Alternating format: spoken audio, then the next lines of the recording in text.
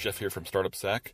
At our most recent Startup Sack happy hour on May 22nd, our featured veteran startup founder was John Koss, CEO of Pondera Solutions. We recorded it again and then pick up with John giving a brief background in launching and running tech startups before fielding questions from the audience. Take a listen. Take it away, John. All right, great. Thanks, Jeff. Hey, everybody. Hi.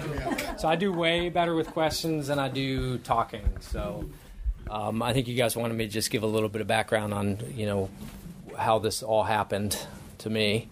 So I'll give you just a really quick background, but then I'd love to have questions.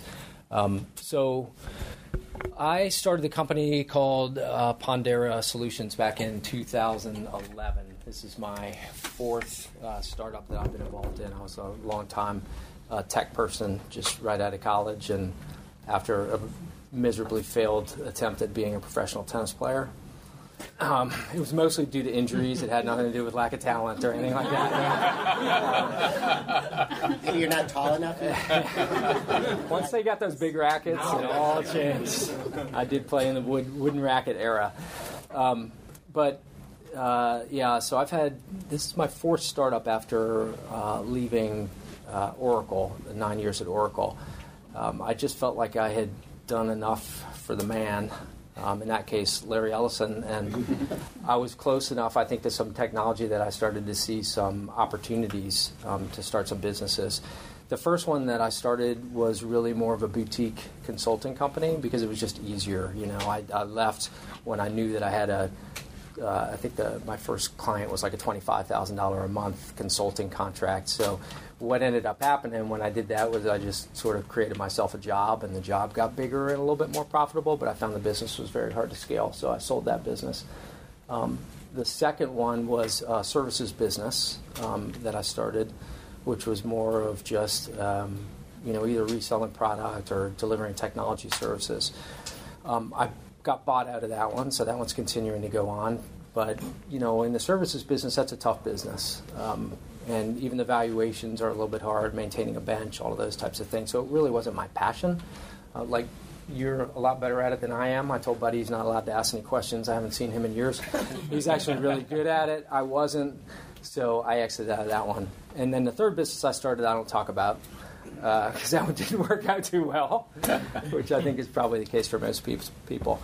But back in 2011, I had sold my other business, and I was at Google, and I had a colleague there that was showing me some of the new technologies that they had, and they had this ability now to rent computer space, which was really cool, the cloud, and also the ability to rent, analytics. And I'm an old analytics person. I came out of I was a technical person many years ago, and I was literally sitting here, and they wanted me to do some consulting work for them. And this thought came to me that, my gosh, this thing that had bothered me for a long time, this problem of fraud, waste, and abuse in large government programs like Medicaid systems and unemployment insurance systems.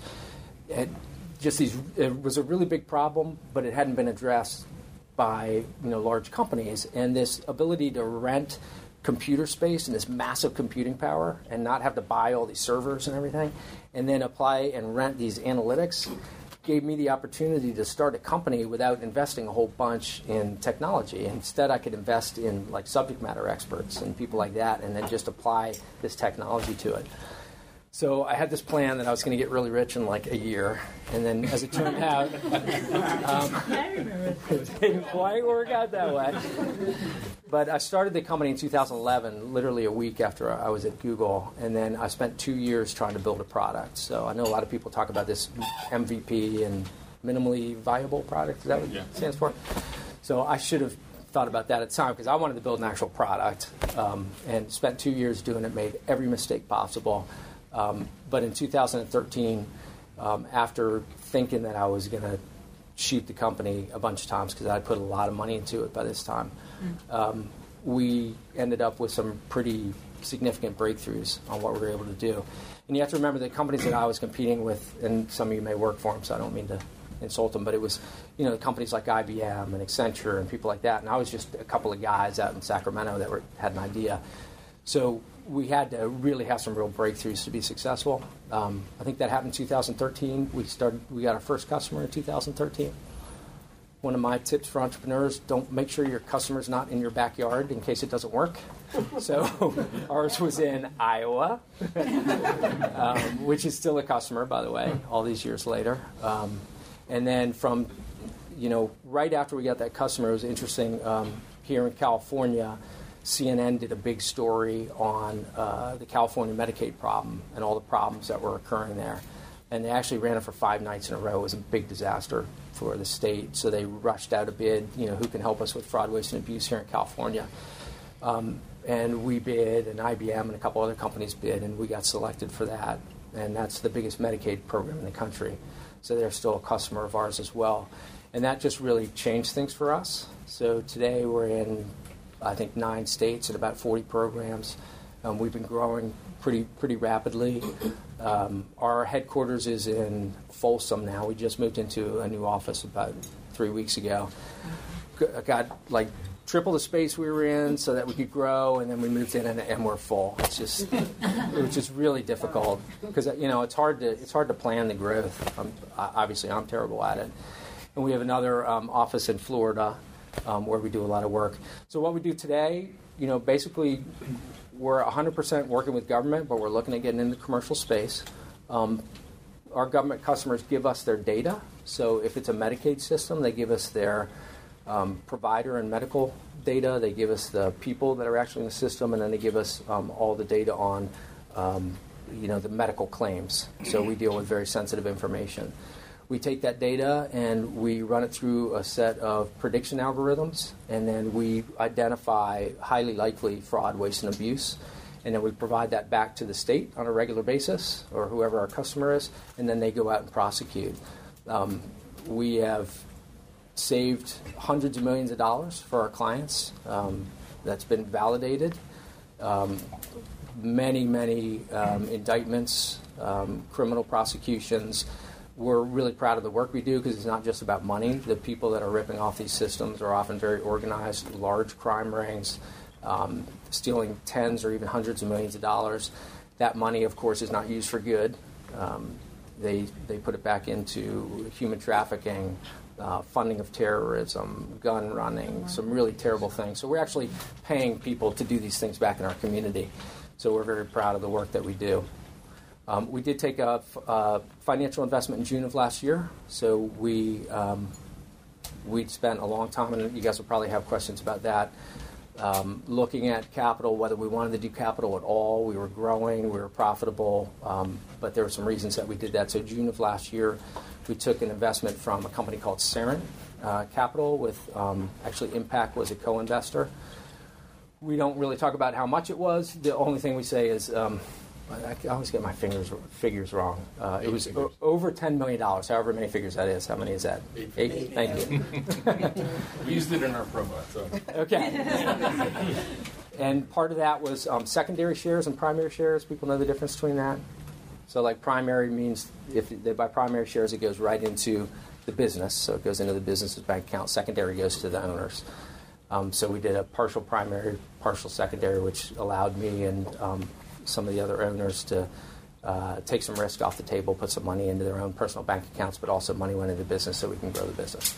So that's where we are today. That's my history. And everything was perfectly smooth and awesome and no problems. Of course. Never needed any guys like this. I heard it talking about leasing and all that stuff. I'm like, check, all of those issues. So hopefully that's a good background, but love to take any. We'll open it up to questions. Yeah. You said you use predictive analytics in identifying this stuff. Mm-hmm. Is any of that behavioral, psychological based, or is it just kind of pattern based? Yeah, that's a really good question. So it's actually what I think we do best is behavioral analytics. Okay. Because we were competing with a bunch of people. We knew that in order to compete, we had to do something differently. Mm-hmm. And we compete with a lot of services companies that would bring in doctors and financial accountants, and they have, 150,000 employees, and we weren't going to compete with them. Then we were competing with technology companies that were just doing, pattern recognition and machine learning and things like that. So for us to find our niche, we really went into the behavioral side. And one of the things I'm a big fan of is hiring people from adjacent markets into our market. So I hired some people, we got some PhDs from UC Davis that were learning in mind sciences, PhDs. I don't even know what that is. Sure. Because I'm a techie. But it was all about how people think, and one of them had done his work on how kids start to cheat in school and, you know, how they learn. And, yeah, it has nothing to do with fraud, really, but it's about behaviors. Yeah. So, you know, our goal, we have this thing called Project Whack-A-Mole, which is when a bad person does something and you stop them from doing that, and you can do that just with, you know, technology and straight prediction models, they don't become good. They just find a new way to rip you off. And what that is based on behaviors. Sure. So what's the most likely thing to do? So we've started to build these behavioral models, and our goal is to literally be able to go to our clients and say, okay, you stopped this particular fraud trend. This is where they're going to show up, so go over and wait for them. And that's really just based on behavior. So it's fascinating. And when you have massive amounts of data, so we're now, as a company, we have 34% of all of the country's Medicaid beneficiaries, which is a huge number. Here in California alone, there's 14 million. So we have all this data coming in. Sure. And you get into this virtual cycle of you get the data, then we build the models, then we get more data, then the models get better, and you just sort of go like this, and we can really start to recruit some interesting talent. That's a super long answer to your question. No, that's great. Thank you. And I'm not even drinking, so. So, John, since you first started the company, there's been amazing advances in artificial intelligence and data science and machine learning. Yeah. Just don't ask me about blockchain, because I don't know the answer. Has your technology significantly changed over the last 7 years based on advancements in that? Yeah, totally. I think this is one of the neat things about being a startup is that we don't have a technology that we have to sell. And we compete against these really big companies that have this technology that they have to sell. And it's like an anchor on them a lot of times. And, you know, I saw this when I had my other consulting company, and my customers were IBM and Deloitte and guys like that, and IBM would have all this technology they got to bring in, or Oracle or SAP or whatever. And for us, I don't care what technology we use. So, you know, we're out to solve a problem. And the problem is fraud, waste, and abuse. If that takes people, if it takes third-party data sets, if it takes some new technology to do that, then we'll just go get it and rent it. And everybody's going to sell it to us. They're happy to provide it to us, you know, because they make money off of it. So when we first started, we worked with Google, was our big partner. And the great advantage there was, you know, I'm John from Sacramento. Nobody wanted to meet with me. But Google would bring me in and say, hey, we have this innovative partner. And, you know, they're using we used something called Prediction API of theirs, which was this multi-model prediction thing, and, you know, a couple of their other technologies, and that got us in the door. But since then, we actually completely shifted, and we use a variety of technologies. And the other kind of cool thing is when you're a cloud provider, so everything we do is cloud, nobody cares what the technologies are. All they care about is what the results are. So we can grab all these technologies and provide really great results. And nobody ever asks us what the technology is, because we don't go see tech people. I haven't seen a tech person in years. I wouldn't know what to say to them. I mean, because they hate us, right? Because we come in and we say, you know, we're going to provide the solution to you. You don't get to buy servers. You don't get to buy hardware. You don't get to make your data center bigger. All of these things. You know, we just go into the business people. But completely different technologies, and we're constantly looking at new ones. I talk a lot about our clients and my employees. I say, you know, we're not a technology company. We're an innovation company, and innovation is a constant thing. We're always trying to reinvent ourselves, and I think that's the only way we're going to stay ahead of the game. They should be asking you, though. Yeah, well, you know what they do? A lot of them ask us about security, which is obviously something that they ought to ask about. On the technology side, it's always about scalability and, you know, that type of thing. And, you know, my answer to that is, well, you know, we run 4 out of the top 10 largest Medicaid programs in the country now, and the Medicaid programs have the largest amount of data. So, you know, we're importing billions of records and massive data sets so we can scale. And then it's just about results. So they ask us, what's our ROI? What are you going to find for us? And that's it. So we really turned it away from technology. But we love the technology we use. know you didn't want a question, but I got a softball for you. He has no softball. No, so 100 years ago, I worked for EDS, and we had a program. We ran California Medicaid, and we had a program called SURS, Surveillance and Utilization Review. And we'd identify the potential probable fraud items, and the barrier, the hurdle was prosecution. It would die on the prosecution. Is that getting better? Somewhat. By the way, that was like, Pondera 0.2. Okay.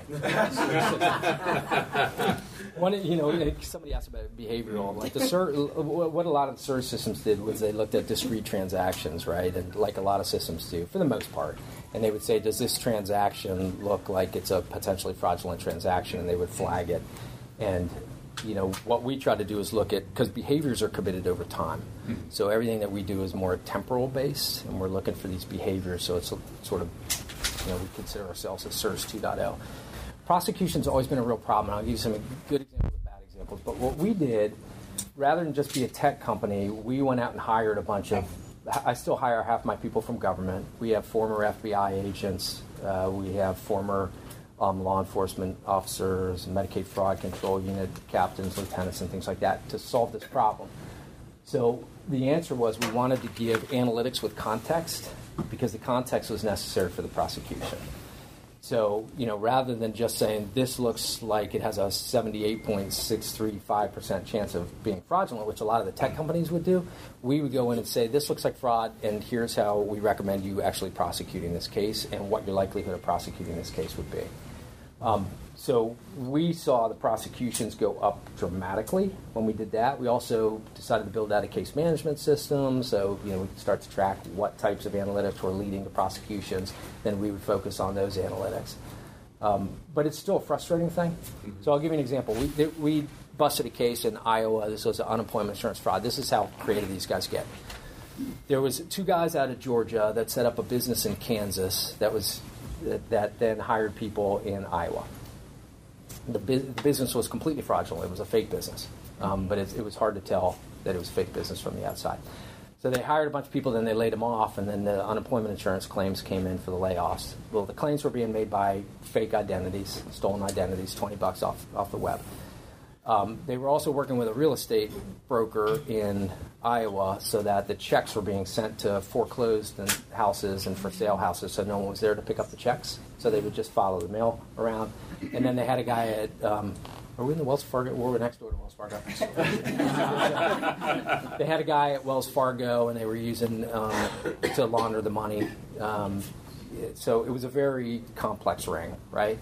And our system found this in a number of ways, and our client was very excited about that and went to prosecute. And they said, well, it's not enough.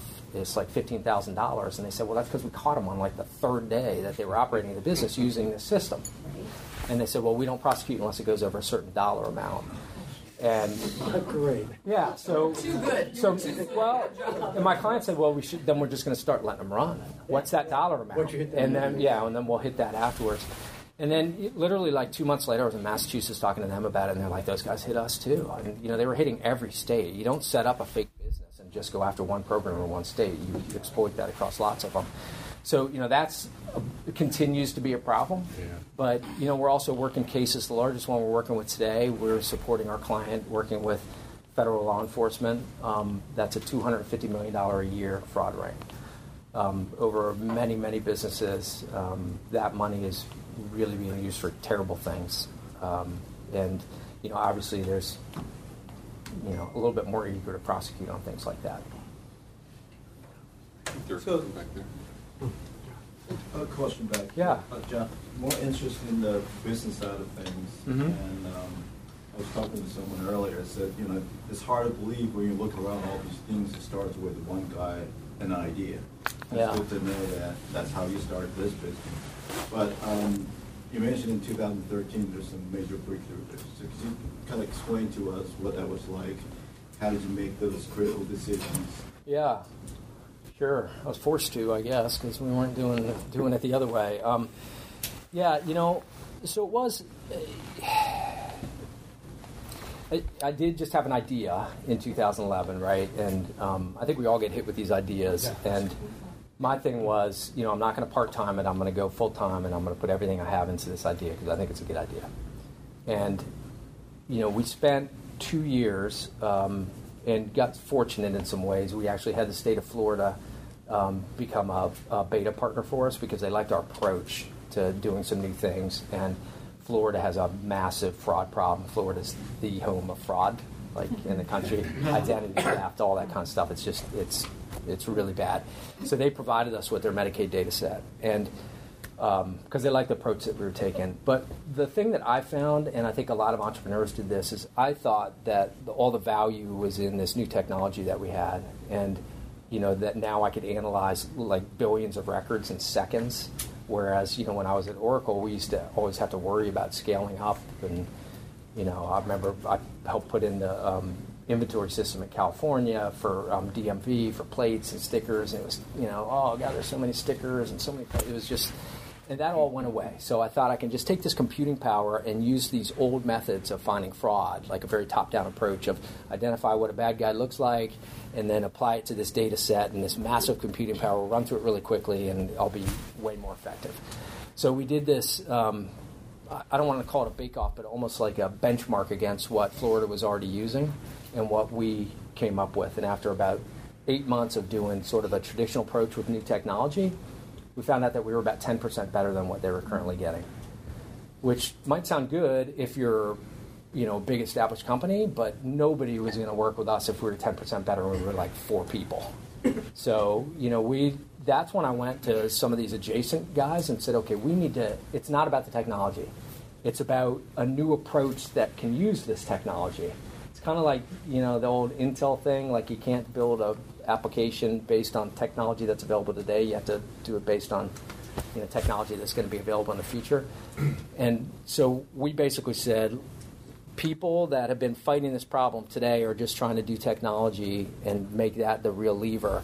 I need people that are outside of it that can now come in and have a brand new approach. And I remember I was back in Baltimore with a couple of these guys. I had a few little data scientist guys and some learning and mind scientist guys, and just said, forget everything we did. I'm going to have to fold up the company if we can't figure out a better way to do this, and it has to be a completely new approach. So that's what I called my bucket theory, where I took some people that were like experts in prediction modeling. I had an expert in fraud. I had an expert in learning and mind sciences and behavioral sciences. And I threw them all in a bucket and said, here's what I'm trying to solve. I'm not going to tell you how to solve it because I don't know how to. But you guys, I know how to. So just figure it out. And it was really ugly. So they fought and argued.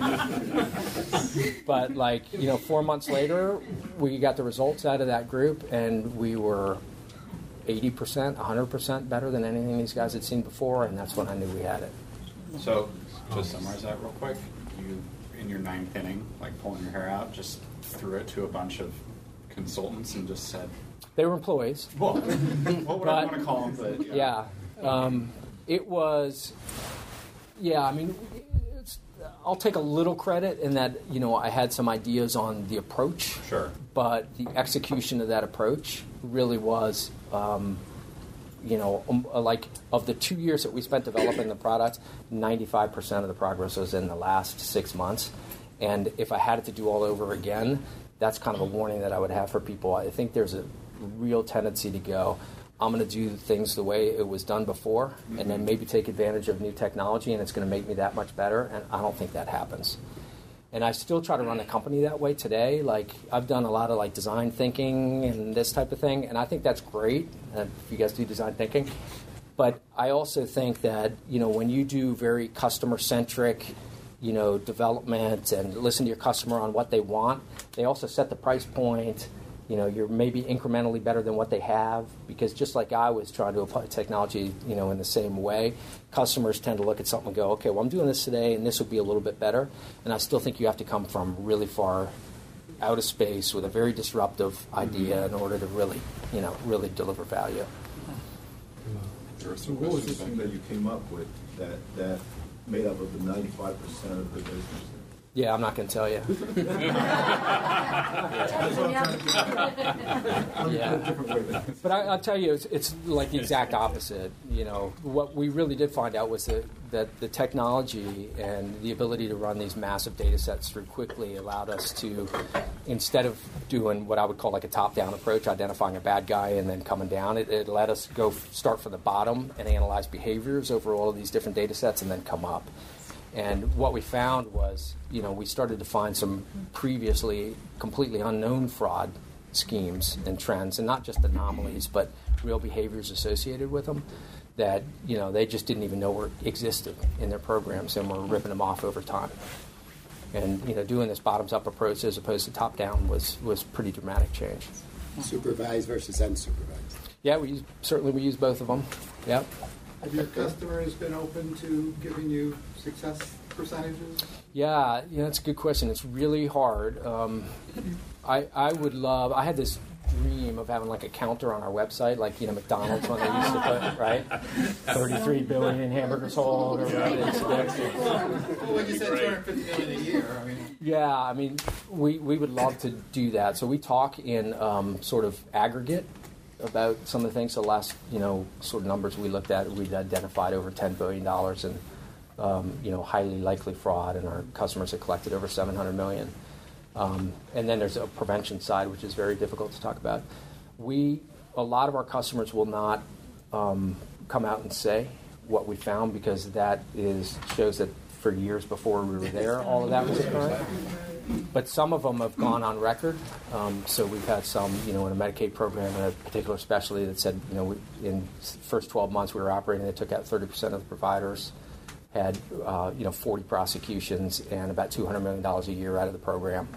So we've had, dramatic numbers. The ROI on something like that it's actually kind of embarrassing. It shows what a bad business person I am, because our pricing probably should have been higher. But it's tough to, it's a marketing dream for like our PR company, the stuff we do, but getting the permission to talk about it is very difficult. Yeah. Also, it's hard to predict, I would imagine, how much you're going to save them until after the fact. Right? Yeah, it is. I mean, there's benchmarks. There's benchmarks for everything these days, and government's talked about, like, if you collect $1, you probably prevented $9 and that type of thing. So then you can start looking at the dollars. But you also have to remember, in my case, for government, it's not their money. So it's really less about money than it is about compliance, than it is about people who care about safety. Because where I work, my sweet spot, and it sounds terrible, but it's true, is where large amounts of money come together with vulnerable populations. So those are the people that really get taken advantage of, whether it's mentally disabled, elderly, homeless, people like that are the ones that are most likely to be defrauded. And so there are people that actually care about that, fortunately, and those are usually the people that's more of a driving factor than the actual ROI. So, but that's probably unique to me. Some people in the back have questions. Yeah. My question's on interest in the company. Yeah. And attracting talent. I mean, all of us in here want to have some sort of startup one day where we have an idea and we want to have people around us. When you were starting up your startup businesses, how did you keep that interest in the company fair, and how did you attract talent by having the right talented people around you, but also doling out the ownership of the company or fair payment or whatever for the company? Yeah. Yeah. So I want to make sure I understand it. So early on, how did I attract people to come with me, and then how did I compensate them as well? So attracting people and then compensating for the business. Like, let's say, for example, all of us in here have a great idea. Yeah. How do we attract the right people to build the rocket ship and go all with us to the top? Yep. So, like now it's really easy, because, the fact that like in Medicaid, that we have 34% of the, transactions coming through. Anybody that's interested in fraud in Medicaid wants to come work for us. Back in 2011 through 2014, it wasn't quite like that. So this is probably going to sound arrogant, and I don't mean it to sound that way, but when you're starting a company, you better be a damn good salesman at selling your company. So I had, my president who came to me after 24 years at Oracle says I should have started a cult, right? and he still reminds me, Greg. He says he calls me Bugsy Siegel because he remembers that thing from the movie where he went out to the desert and said, "Can't you see it? It's Vegas."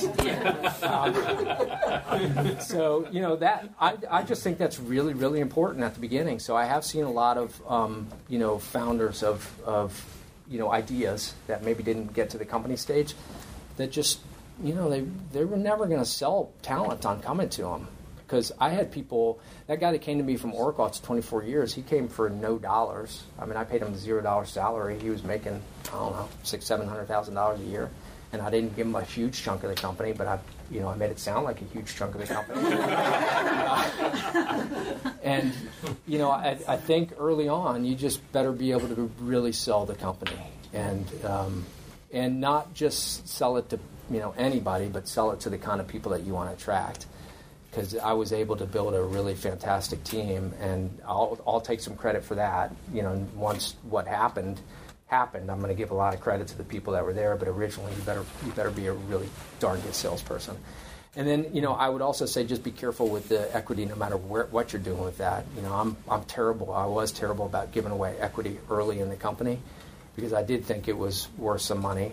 And then I wanted, to maintain equity so that I could give it to people not just to attract talent, but I wanted to give it to people that deserved it once we got to the point where we were successful. So, when we took our investment in June, I wanted to make sure that some of the people that left really amazing jobs to come to work for me ended up really financially benefiting from it because it's the right thing to do. So you started off with just, it's yours, and then started doling it out. Yeah. As a partnership. Yeah. And, and I tried, I don't know where you guys are, but I tried early when I was in idea stage to go out and raise capital. And I'm really glad I didn't get any because, I would have been diluted early at a bad price point. And, for me, what happened was everybody said, well, you're too old. It's government. It's enterprise software. It's not a dating app. I mean, there was nobody interested at first for all of these reasons. Had nothing to do with the fact that it was a bad idea. But, once we started getting customers, then everybody came back in, and it was horrible. I mean, it was not even manageable at that point. But we started to look at money like 2 years in, and then everybody would take so long to do everything, and we were moving so fast. And I was like, well, we just closed another deal. I don't need your money, and I don't need it at that rate. And they'd say, but, that's what we were talking about. I was like, that was a month ago. And so we just started growing that way, and, I think that was just dumb luck, that my pitch probably wasn't good enough early enough to attract investors, so we had to stick it out and do it ourselves. But we ended up paying for it, getting paid off, I think, in the end that way. So did you bootstrap the first 2 years? Yeah. And was any of that, like when you partnered with the state of Florida, did they help fund that? Were they, so they just shared I put over $1 million of my own money into the business, which, if you watch Shark Tank and Mr. Wonderful, he would have told me to take it out back and shoot it a couple times. But yeah, so I put over $1 million cash in. I didn't take any salary for several years. I was all in, because I did believe that it was the right thing to do. It was hard. It was really hard. It was hard when we started to get bigger. So after I put the initial capital in, when the payroll started to get bigger, and you have to make payroll, then you're cutting checks and you're going, man, I got another one coming in 2 weeks, and you don't want to miss payroll. So that was a really difficult time, very stressful. But you got to believe, right? My follow-up question is kind of advice for some entrepreneurs in the room. It's pretty common, Jeff and I hear it all the time, people come up with an idea, they maybe don't even have an MVP yet, and they want to go talk to investors at that point. And for the most part, they're probably not going to get investment money. Do you have any advice for what they should do? That's funny. Most people don't have $1 million either.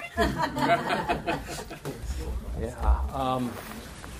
Well, hopefully you will after the first one, right? That's the good news. But I'm actually sit on a board of another company that's kind of in that position, and it's been interesting for me to watch. They've built out a product, and they only have a couple of beta customers, and we're now taking that out to look for some funding before pre-revenue. So it's completely different from what I did.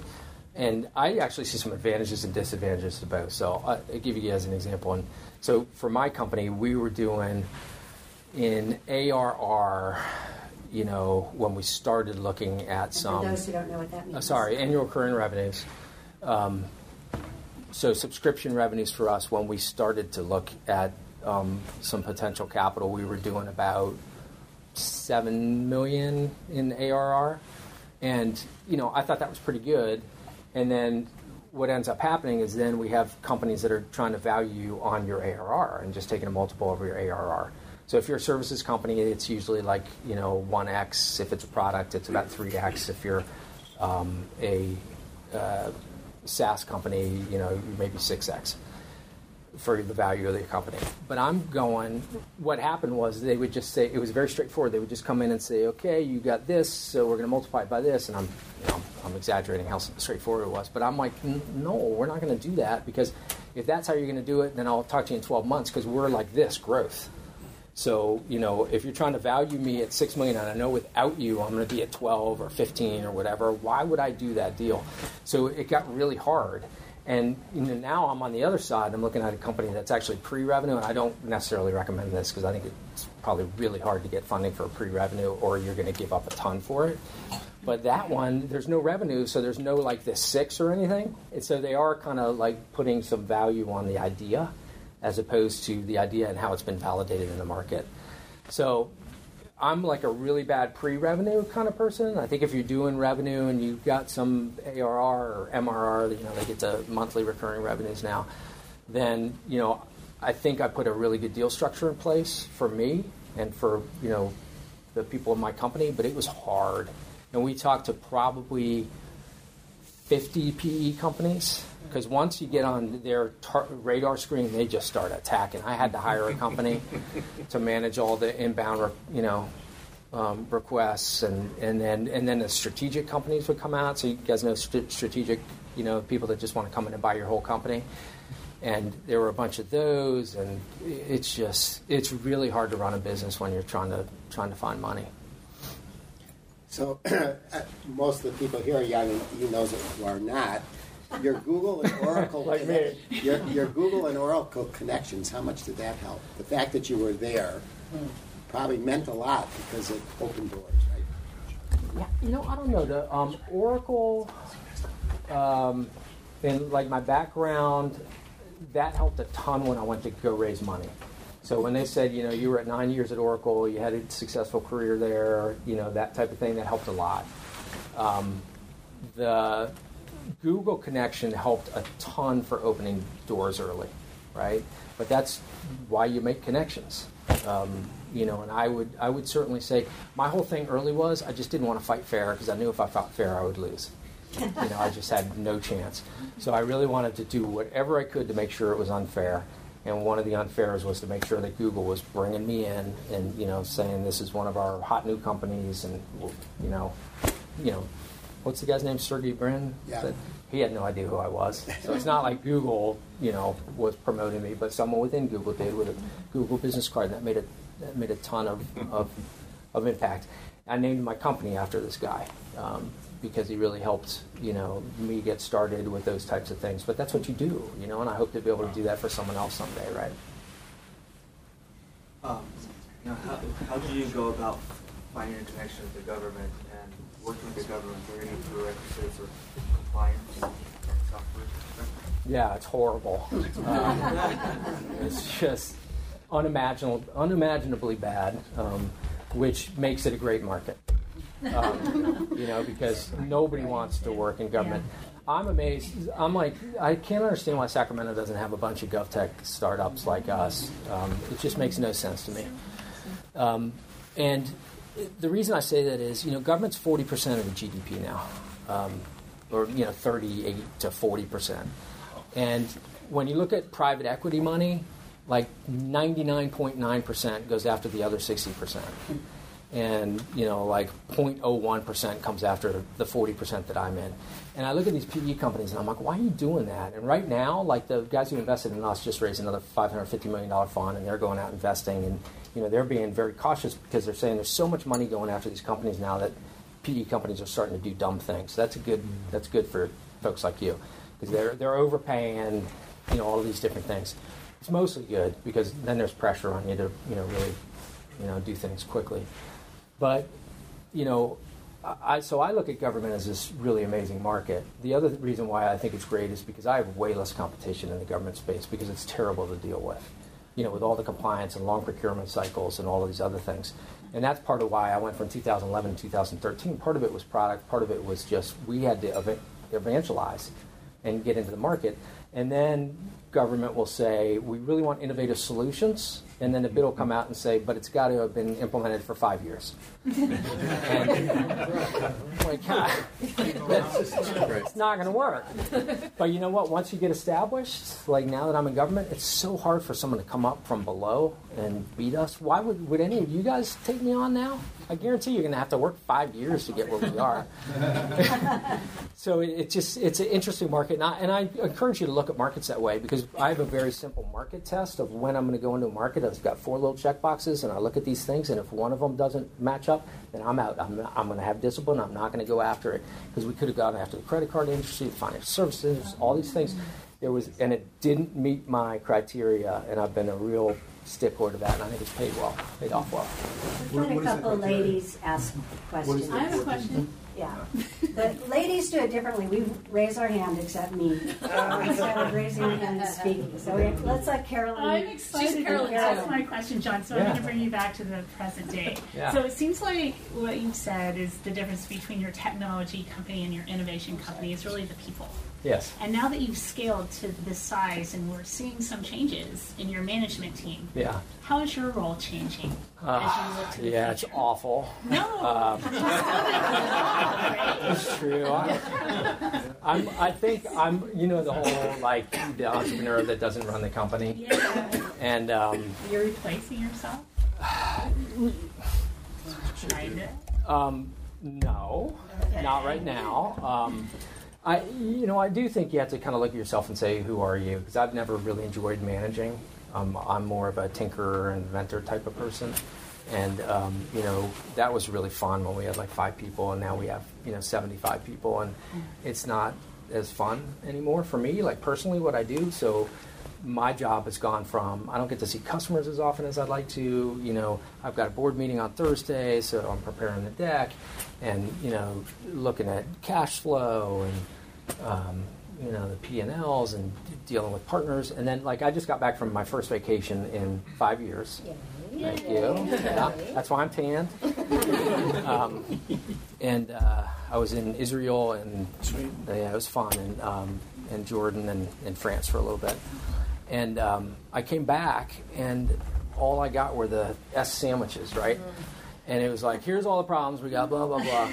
And then, like, halfway through today, I heard about these really cool things that had happened while I was gone. I'm like, why didn't anybody tell me about that? Right? Because it's just, that's what happens. That's how your job evolves. But, yeah, I mean, it's different. I have an amazing team. That's, I think, the best thing that I've done individually is I built an absolutely incredible team. Half of my employees exactly as of a week ago are female, so you guys know, which I think is pretty good in technology and law enforcement, right? Several members of my senior team are female. We moved one out from Florida who is a former DEA agent and law enforcement agent that does all of my delivery. So for the country, she's amazing. And so, building a team like that of folks around you, I think is pretty incredible. I do think as a founder, and I was having this discussion, I think, with you earlier, you kind of do get stuck because I have so much passion for the company. I have so much history with the company that, just to leave would probably be a really big mistake. And I still own a large part of the company. So, for me personally, for the people around me, I feel now a burden to make sure that my entire management team is successful. Mm-hmm. And really the big success for everybody will be on the next whatever we do. I thought that when I took on private equity money, it would be a big relief because I put money in my bank, I put money in the business. What I found was it's just way worse because I care for them, and they trusted me, they put money in me. They're a fantastic board that I have, and I want them to do really well too. So it's like worse. I thought it would be better, but it is. It's worse, but it's self-inflicted worse. So I go to the board meetings. If we miss a number, if we make a problem or something like that, my board is fantastic, and they're trying to help me. But I feel so much, guilt and pressure about it. But maybe not everybody's that way. Other question. So everyone's doing stuff, obviously, over there. Did I jump the line? Yes. Yeah, let's let Carolyn ask her question, and then you. Okay. Mine will be really quick, I promise. Yeah. John, if you could take us back a couple years from a product development standpoint, is there anything that you would do differently? Lots of little things, certainly. So I, until about a month ago, I had all the product development under me because, it was my vision. I do have a technology background. I do understand the market. I've never been a product manager, but I was a technical person. And I actually think that was good. So how Warren Buffett used to say, I'd invest in any company except for technology because I don't understand it. And, I understood technology. I don't understand it as well as I'm sure a lot of people in the room, but I understand it pretty well. So I kept all of that for me. So I think that was smart. I think I did a pretty good job of listening to my customer and not listening to my customer. And that's a really hard sort of line to walk. I hear all these things that, you got to listen to your customer, design thinking, and then, they're just purely disruptive. I think there's a combination in there somewhere that you have to do. So I think we did a really good job of that. I think we put in some really interesting development methodologies. We're an agile shop. We're doing weekly sprints. It matches up really well with what we do. Like fraud changes very rapidly, so we put in an SDLC that I think really mirrored our requirements really well, and I think that was pretty smart. From what would we do differently? Yeah, lots of little things, but I think we did a good job on the products. We put all of our money into product, so everything that I invested in was into the tech and into the products. We had no salespeople until about 5 months ago. So, everybody was a salesperson, but nobody was a salesperson. But myself and Amanda, that woman I was talking about, is the greatest salesperson I've ever seen. She's a member of what we call our 90-50 club, and you get a lot of this at tech. You spent 50% of your time doing what we hired you for and 90% in sales. So, and that's just how it works, right? But I actually think on the product side, we did a pretty good job. So, like the bucket thing, you don't wish you'd done that sooner? Well, yeah, for sure. The first 18 months and the approach that we took was just plain stupid. I just didn't know it was stupid at the time. Yeah, I thought it was a good idea at the time, and I probably should have, caught that a little bit earlier and did a little bit of a course correction. But after that, I think we did a pretty good job on the product side. I know. Talk about the evolution. Wait, let's let this guy in the very back, and then I'll let you guys fight it out again. The guys. Obviously, this is not your first startup, but in your experience doing 4 different startups. 3.5. 3.5. Okay. Yeah, you went from one person to a bunch of people, and what would you say were your critical hires? Would you say you needed a good COO or CEO or what did you really need to complement you? Because obviously you're good at some things, and there's other people who are maybe complement you. Right? No, I'm good at everything. so what would you say? Well, not good enough. Were the most important positions that you had to fill that? Yeah, that's a really good one. So I can tell you the ones that I would have hired earlier, I think, given the choice. And I bet I'm like everybody. So obviously not sales, right? Yeah, well, sales... I think the reason why we didn't hire sales early is because we had to build a product. And, salespeople are super expensive, especially in enterprise sales. They are not cheap. And, several of them make more than I do now, which is just fine because I want to pay them a butt ton of money because that means that they're going to end up, making me money at some point.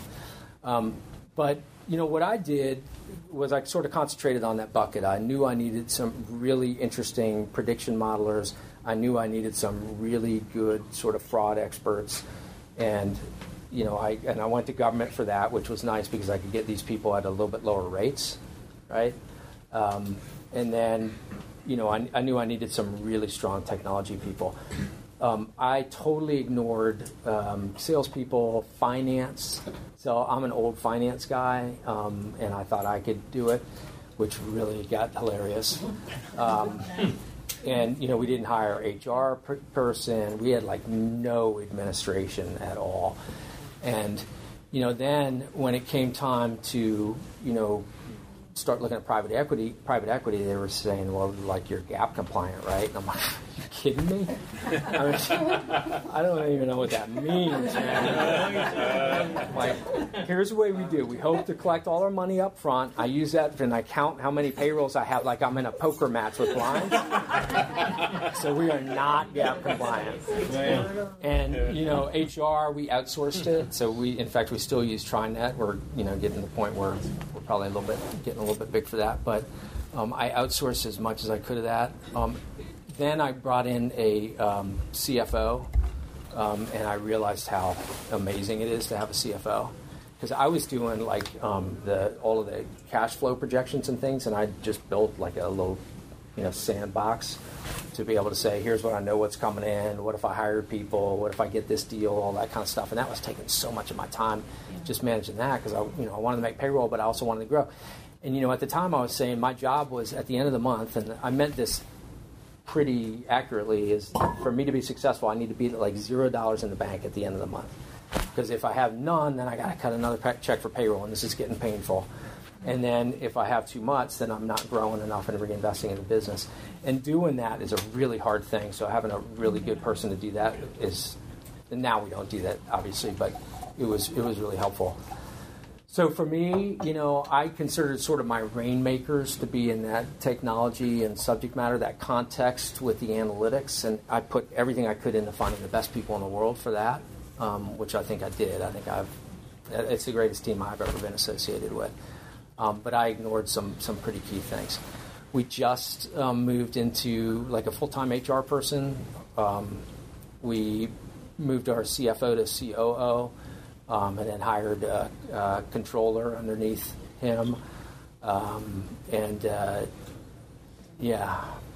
don't know. I think it's probably different for every business, but, those were the ones that I would probably look at bringing in earlier next time. How many people do you have here? We're about 75 people full-time. Yeah. Talk a little bit about the evolution of business formation. Did you start off as an S Corp or a C Corp, and then what was your exit strategy? Yeah, I tell you, if you do have a good idea for a business, do all that stuff right. I did a terrible job on that, and I paid for it. It was really hard when we went to actually do our transaction. All these mistakes that I got from bad legal advice early, because I think I told you.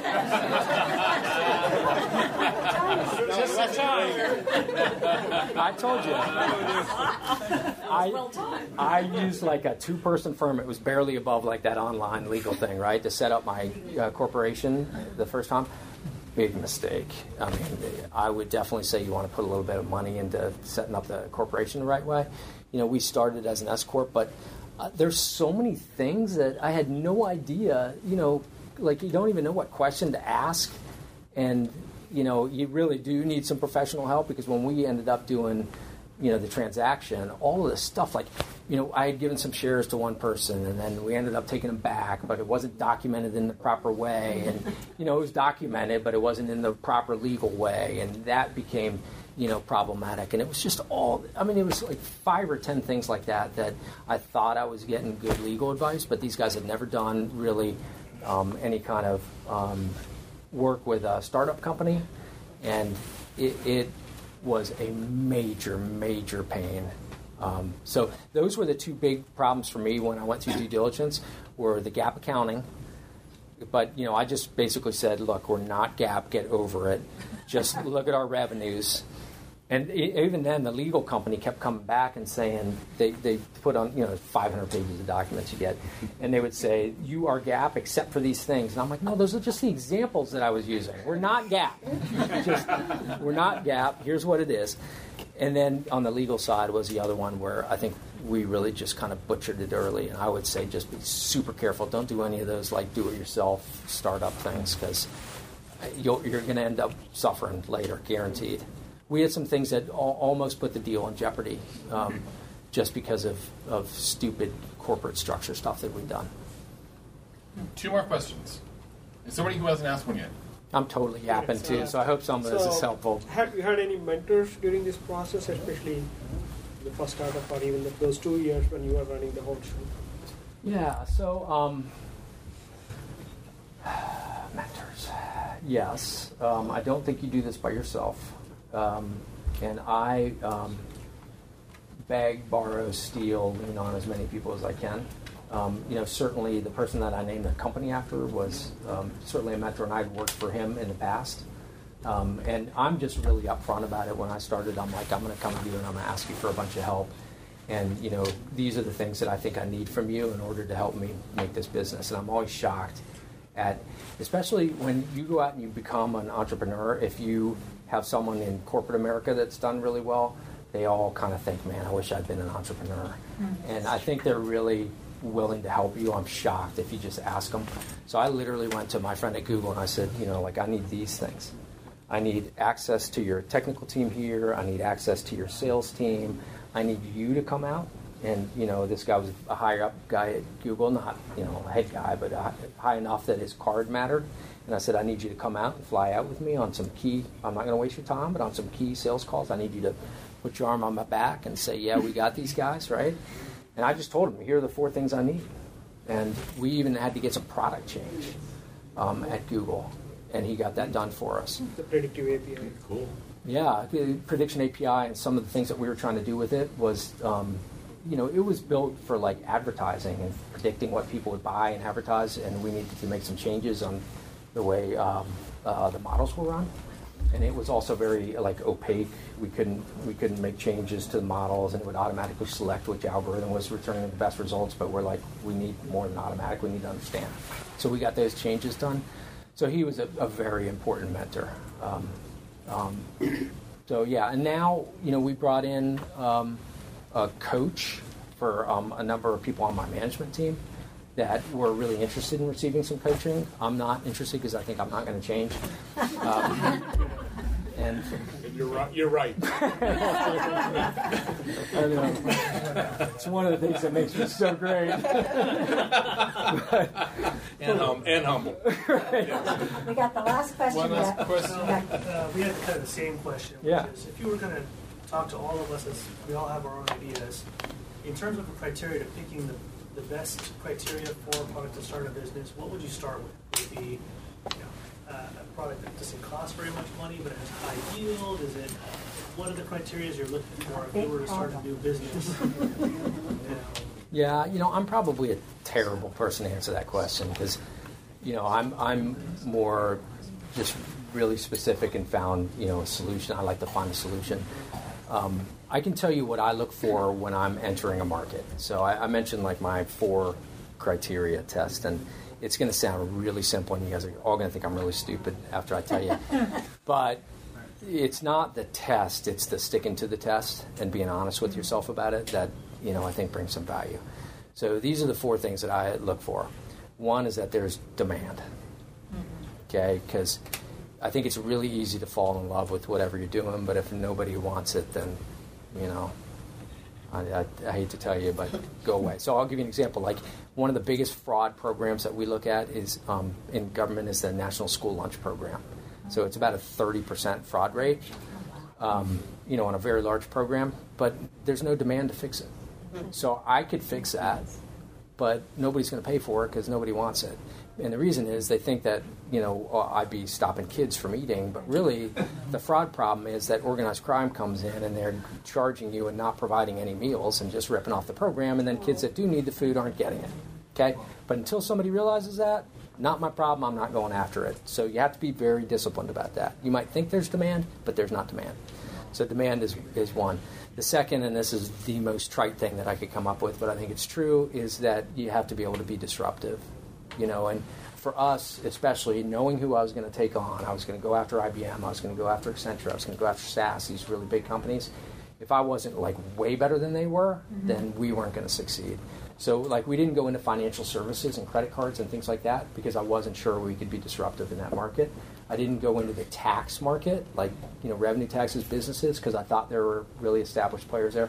Turns out I was wrong about that one, and we can be disruptive, but we were very close. The third for me is that it has to be repeatable. So I was very not interested in doing one-off projects because I knew when it was time for me to get money for my company, if I was doing one-off projects, I wasn't a SaaS company. Then I was a services company or whatever it might be, and then my valuation would be just tremendously different. And that's a really hard one when you're early. Google came to me, for example, and said, do you want to do this city in North Carolina, an apps implementation, just to keep money coming in the door because we're worried about you? And I said, no, I'd rather cut, it was going to be $250,000, and instead I cut a check for $250,000 out of my personal money because it was such a big distraction, to the company, and I thought it would kill us.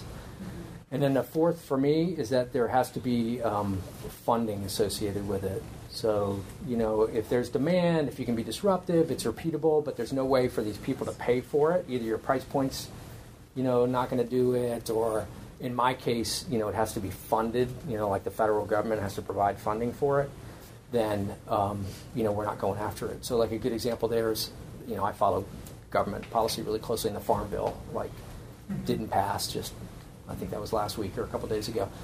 So that's food stamp fraud, which is now called SNAP. We have the greatest solution in the world for that when there was funding, and we got it into as many states as we can. Now there's no funding for it, so we're not going after it because they want it. We're way better than anybody else at it. There's a big problem. Every state's got the problem, but there's no way for them to pay for it, so we avoid it. So that's my thing. And if something passes that test, then I think there's a pretty good chance. But I think you got to validate that, and you can't just have it in your head because you can make some mistakes on something even as simple as that. Do you have to have four, or just one of them? I need all four. Because you know what? And hopefully it's like this for you guys. For me, there's 2,300 federal subsidy programs. I don't know if you guys knew that. There's 2,300 of them. So if I can't get a few that meet all four, then I got a problem, right? So I just look for the ones that that are big and meet all four of those. And if you meet three, you're out. And maybe next year we'll take a look at it. Very good. All right. Thank you.